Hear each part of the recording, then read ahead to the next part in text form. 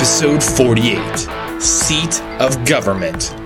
I'm Merle Riedel, and you're listening to a February 13, 2008 podcast from the Kansas Historical Society. In this podcast, museum staff reveal the story behind the story about artifacts featured on the Cool Things section of our website, kshs.org. It starts with one thing, I don't know why. It doesn't even matter how hard you try. Keep that in mind. I designed this rhyme to Where does a mayor rest his motion? In a chair, that's where. Join Museum Director Bob Keckeisen and me as we examine a chair from the office of Topeka's first African-American mayor, James McClinton. He presided over the city's most important commemoration, and he thought his office could use a little sprucing up for the occasion. Find out why the mayor was put in the hot seat for purchasing this chair. What it meant to be will eventually be a memory of a time I tried so hard and got so far. Later, you'll find out which presidential candidate won the endorsement of William Allen White when we play 6 Degrees of William Allen White, Election 2008. Will Kansas's best-known newspaper editor throw his weight behind a Republican or a Democrat? But hold on, we have one more candidate to go. This week, we connect White to Mike Gravel, a former senator from Alaska and currently a Democratic presidential candidate you've never heard of. But first, seat of government. Things aren't the way they were before. You wouldn't even recognize me anymore. Not that you knew me back then. Good afternoon, Bob. Good afternoon, Merle. How are you? I'm good. Today we're going to talk about a pretty impressive office chair that belonged to James McClinton, who was the first black mayor of Topeka. This tall, sort of modern-looking black leather chair was used in the mayor's office of Topeka, which is the state's third largest city. Yes, it is. So the man who sits in this chair has, sort of theoretically wields or governs a pretty big group of people, about 120,000 people. So my first question, James McClinton was appointed mayor in 2005. Topeka mayors usually aren't appointed. What were the circumstances of McClinton's appointment? Well, McClinton followed a mayor who had resigned over some violations of campaign contributions. And there were talks of actually ousting that mayor from office. And before it got to that formal procedure, the former mayor resigned. So it was up to the city council at that point to find a new mayor. And so they just put out a call for people to apply for the mayor's job. And they got, I'm not sure how many applications they actually got, but they essentially had 40 people. That's 40 people they were looking at, that they looked at resumes and narrowed those down and hired James McClinton. So he wasn't elected mayor of Topeka. In a sense he was, but he was elected by the city council, not by the populace at large. So he was going to serve out the remaining serve out the remering term.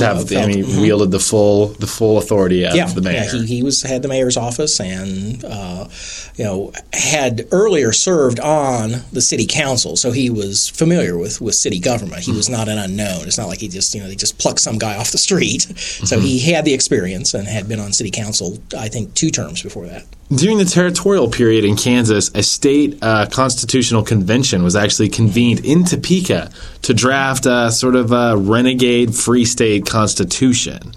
Do you find it odd, with that in mind, the fact that they were drafting a free state constitution, do you think it's odd then that Topeka didn't see its first black mayor until 2005? Well, not really, because when you look at the Topeka Constitutional Convention, it was to make Kansas a free state, but it didn't give voting rights to blacks. And in fact, there were some members of the convention that actually wanted it written into that Constitution that blacks would be banned from Kansas. So that's so free state is a little different than abolitionist. Yeah, that's a common confusion amongst people, is that free state and abolitionists are synonymous when they're not. Where abolitionists wanted the complete abolition of slavery, free staters wanted Kansas in as a free state, but they weren't necessarily for full civil rights for African Americans. So it doesn't surprise me that that we didn't have a black mayor for a long time. Also, Topeka, like a lot of communities in Kansas, is predominantly white. Generously, I would say it's probably not racist, but it's just something. In fact, I think Mayor McClinton at the time said he didn't think it was something that people didn't want a black mayor. They just hadn't really ever thought about it and hadn't really been presented the opportunity. And once he was elected mayor, he himself says he got a good reception, and he never really felt like there was any racism directed toward him as mayor. So where does that put McClinton in the bigger picture of African Americans in public office? Well, I think McClinton's, like a lot of African American officials, the country, the United States, hasn't seen a lot of black officials till later, or I should say till more recently. But there are instances of African Americans being elected to office pretty early. The first black elected town official was John Langston, and this is in 1855. Wow, 1855. And he was elected a town clerk of Brownhelm Township, I think is how you pronounce that, in Ohio. And there were some instances of blacks being elected to local offices early on. But for the most part, you didn't see more widespread black office holders probably until the 1960s. And the first black mayor was Robert Clayton Henry, who was an appointed mayor of Springfield, Ohio in 1966, appointed by the city council. And that's how a lot of mayors under a council form of government are elected. They're elected by their city council members. But the first black mayor of a major city was Carl Stokes, who was elected mayor of Cleveland, Ohio in 1967. And I remember, I would have been in my early teens at the time, and I remember that being a big deal. And that was by popular vote. Popular vote, yeah. Carl Stokes is mayor of this major, metropolitan area in Cleveland. In Kansas, the first black mayor of a major city was in Wichita, and that's A. Price Woodard. He was mayor from 1970 to 71, and again was elected by his city council members. A. Price Woodard was on the Wichita City Council, and the other city council members elected him as mayor in 1970. Did you know this guy, Bob? I did not meet him, but I was living in Wichita at the time. I would have been in high school at the time, betraying my age. But Wichita currently has an African-American mayor who was elected by the populace at large, because Wichita changed the way it elects mayors, its form of government, a number of years ago. And so now the mayor in Wichita is elected at large, and Carl Brewer was the first black mayor of Wichita in a citywide election, and that was just this last April. So while you have instances of African-American city officials being elected as early as the 1850s, it really is more of a recent trend, probably in the 1960s forward, that you see more black officials. What were the major events that took place during McClinton's term here in Topeka? Well, he came in at a very interesting time, because we were coming up on the city's 150th birthday, sesquicentennial of the founding of Topeka. It was also the year of the 50th anniversary of the Brown versus Board of Education decision. Which was a big deal. Yeah, a huge not deal. Just regionally. Yeah, not regionally, not nationally. It was worldwide. It was getting mentioned in the world press. Here's the 50th anniversary of the desegregation of public schools in the United States, and it focused right here on Topeka.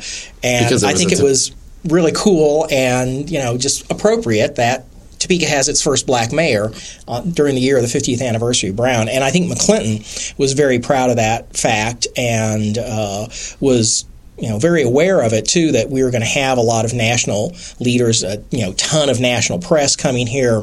I remember, attending the ceremonies when President Bush was here, and seeing McClinton up on the podium with everybody, and that was just cool to think, here's this guy that I'd met and had talked to on the street, and he's standing up there next to the president representing the city. Well, along with being Topeka's first African-American mayor, McClinton also has the dual title of being Topeka's last strong mayor. Yeah. What does that mean to be a strong mayor, and how did that impact McClinton? In the strong mayor form of government, the mayor actually has something more than ceremonial power. I mean, the mayor's office works, with the city council, and even as in Wichita and Topeka, when they had city council forms of government, the mayor was an integral part of that. Had a vote, was the leader of the city, actually had a lot of the power vested in that office. When you think of strong mayors, you think of some of the major metropolitan areas like New York and Chicago, and you think of the mayors that have really made their mark. And it's much more of an executive and legislative roles. Yeah. It's really the chief executive for the city, much like a governor would be for the state. But then there's also the city council, city manager form of government, which is what Topeka switched to. And in that role, the mayor has a lot less power. I hate to say figurehead, but really a lot of people have said it's really more of a ceremonial office. It's cutting ribbons and kissing babies and that type of thing. And that kind of denigrates it, I think, below what it really is and what it can be.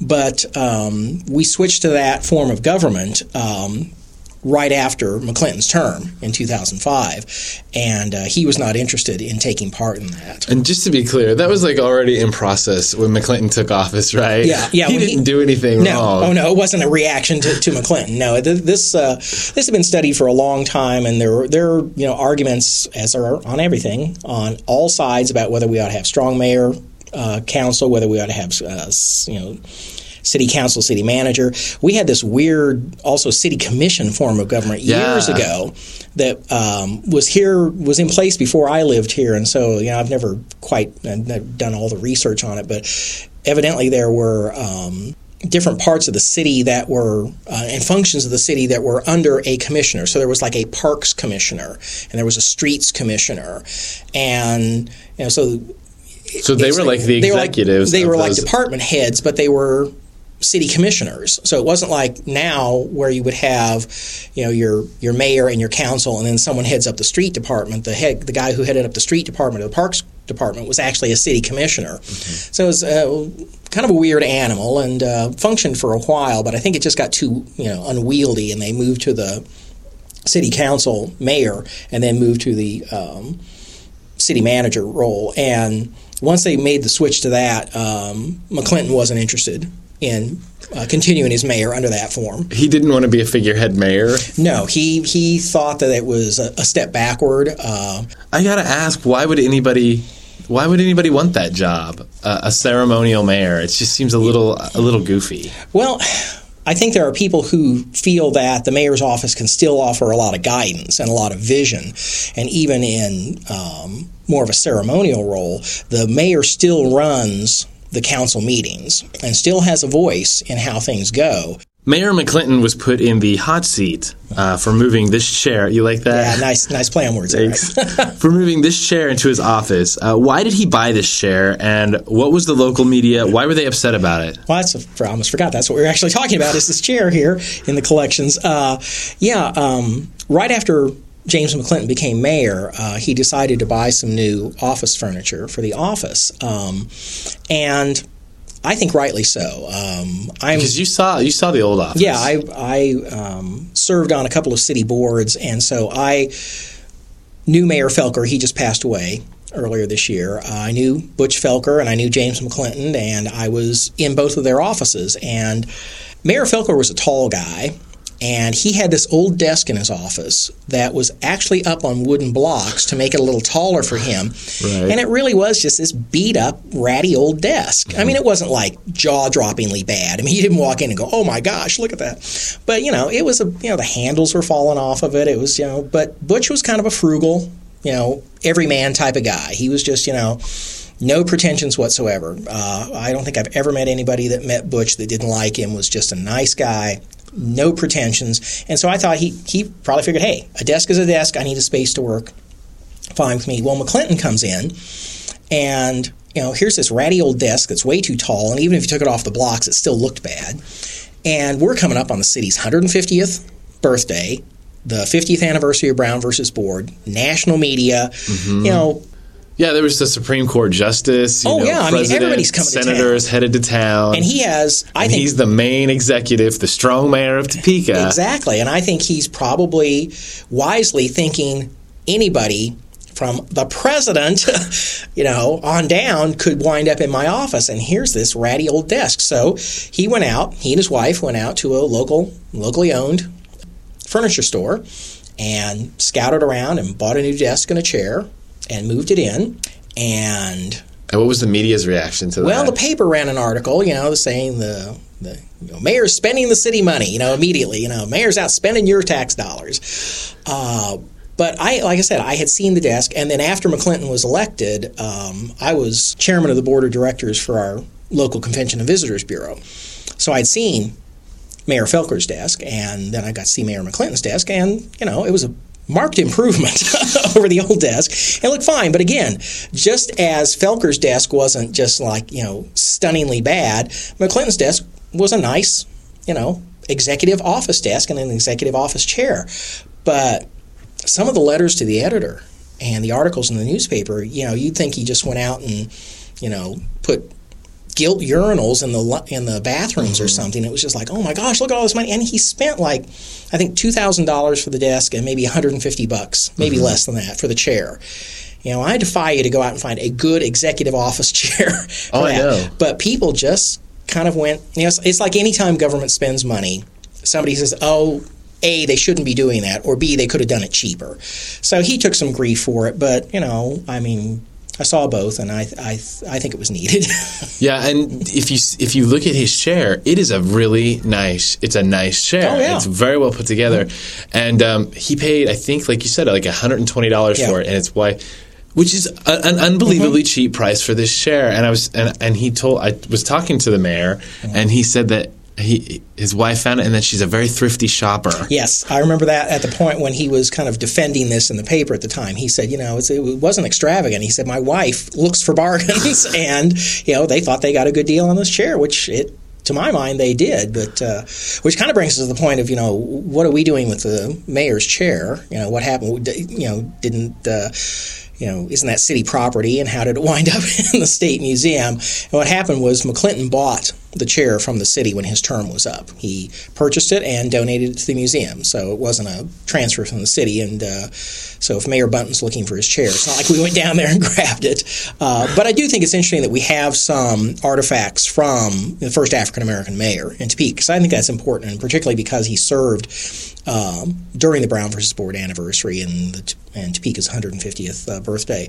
I think there are significant items to have in the collection. Finally, Bob, a leather chair like this seems very appropriate for mayoral status. With that in mind, Bob, let's play a little word association game. Okay. I'll give you the name of the material, and you tell me who would use a chair made of that material. Okay. Okay, first, wood. Well, the first name that would come to mind would be Daniel Woodson, who was acting territorial governor. And not only was he acting territorial governor, he was acting territorial governor 4 separate times. So it's probably somebody you wouldn't really want to be comfortable in a chair. So a wood chair would work good for Daniel Woodson. Cotton. Okay, cotton. I'm thinking a cotton chair is somebody pretty laid back. So I'm not going to go politician on this one. I'm going to go with Perry Como, because he's the ultimate laid-back guy. Yeah? I'm showing my age there, but I'm going to go Perry Como. I'll go with that. My favorite, vinyl. Oh, vinyl. Well, as long as we're talking about my age, vinyl would be anyone from my generation who stuck to those vinyl kitchen chairs in the summer before we had air conditioning, and you sat down and, you left half your thigh when you got up. Yeah. Yeah, well, Bob, I will say, growing up, my parents were still using those same vinyl chairs, but by that time they had all cracked and peeled. Wow. And so that vinyl scrapes you. Yeah. Good stuff. Okay. All right, Bob. Okay. Well, thanks for telling us about the mayor's chair. My pleasure.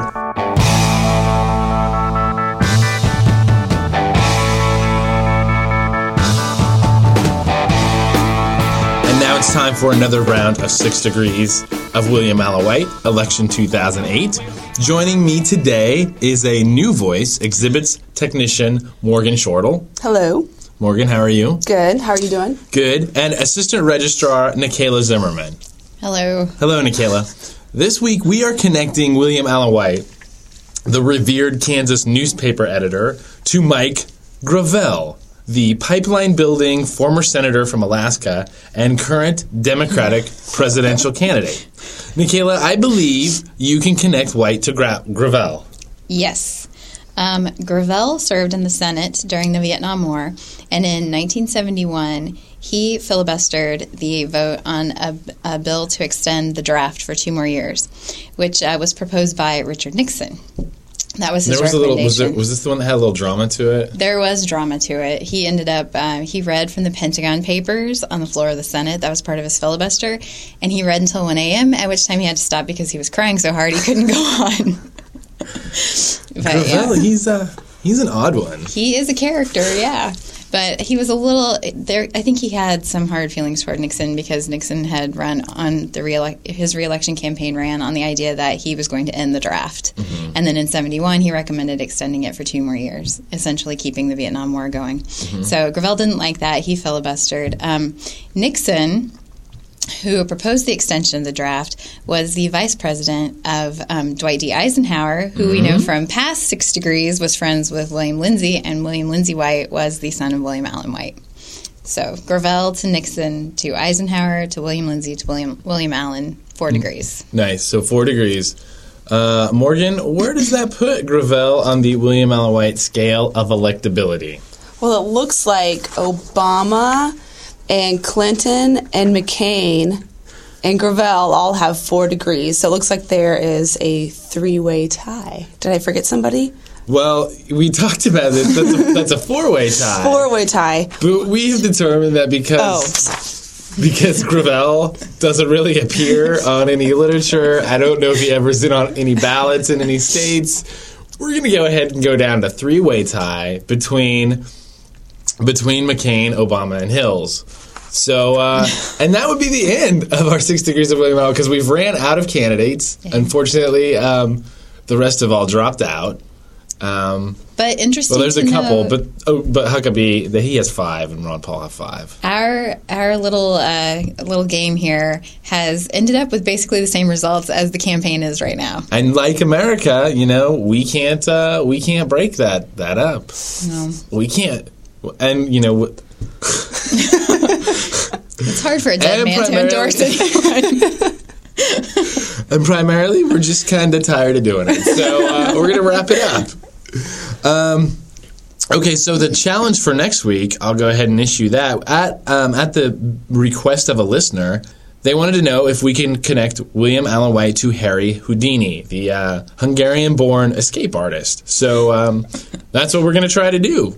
And now we're going to move on to the next phase of 6 Degrees of William Allen White. A few weeks ago, a listener wanted to know if we could connect ourselves to the Emporia editor. So we're doing that, one museum employee at a time.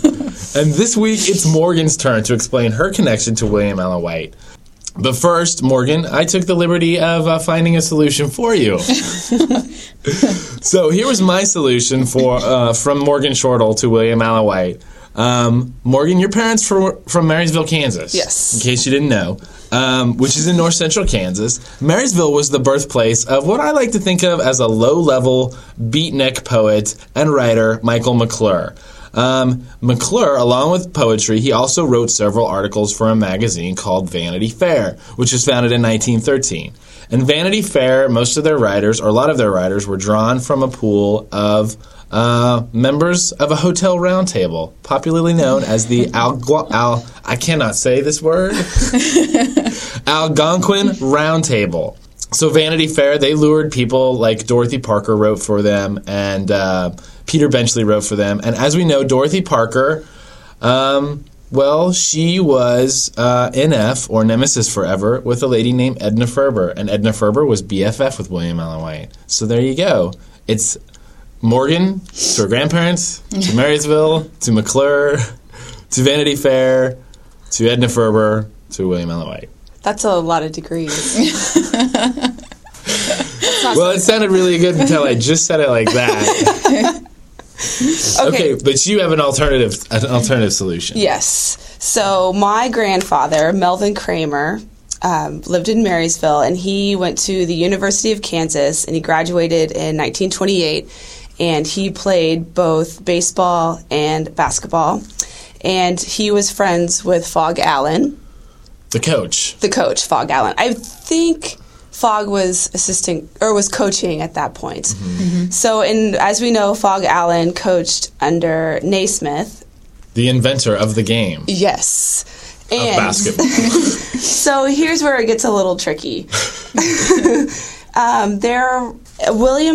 Let's see. In 1910, the Board of Regents tried to disband football and college athletics, and William Allen White was a board member of the board. He was on the Board of Regents. Yeah. So it was split on the Board of Regents who favored football and who didn't, and William Allen White was one of them that did not favor that. So William Allen White didn't favor football at the university? He thought it, because there was drinking going on. It's just kind of corrupt. It was very violent. Yeah, people had died. Like 20 people had died in like 1920 or something, or later on. But yeah, so it was. Well, that's not to interrupt you, but that's kind of unusual because Teddy Roosevelt was like a big supporter of football. And you'd think that since they were BFF. Well, they were BFF. They didn't have to agree on everything, right? I'm saying. I'm sorry. That's all right. So Naismith and Naismith backed the students because the students wanted to keep football, and Naismith was very vocal saying that football should be allowed. And it turned out that the Missouri Valley Conference, which KU was a part of, kept football, so it ended up being okay. But I'm sure Naismith being he was the physical athletics president or something. I think it's probably like the modern day AD. He was vocal, so I'm sure he probably had communication between him and White just through words. That's pretty cool. Which also helps my 6 degrees because I was trying to figure out how to connect myself through Fog Allen because my mom met him one time when she was in high school. They built a new gym and Fog Allen came and gave the speech to dedicate the gym and she got his autograph. So there you go. Yeah. I can now connect it through Fog Allen. Thanks, Morgan. Yeah, you're welcome. Good thing you found that pivotal Fog Allen, Naismith, William Allen White connection. Yeah. It's like a trifecta. Yeah. To use another sports reference. Okay. All right, so that wraps up this episode of 6 Degrees of William Allen White. The next challenge is to connect White to Harry Houdini. And if you can come up with a solution for that, just send it to us at podcasts@kshs.org. That is podcast with an S. Thanks, ladies. It doesn't even matter. I had to fall to lose it all. That concludes episode 48, Seat of Government. In the next episode, we take a look at a bookcase made by children at the Delaware Indian Mission in northeast Kansas. It was given to Reverend John Pratt, who came to Kansas to teach Indian children to be white. 30 years later, he was advocating for improvements in their living conditions. I guess he was impressed with the bookcase. I've put my trust in you. Finally, if you would like to provide some feedback on our podcast, just send us an email at podcasts@kshs.org. That's podcast with an S. This podcast is a production of the Kansas Historical Society. Real people, real stories. It doesn't even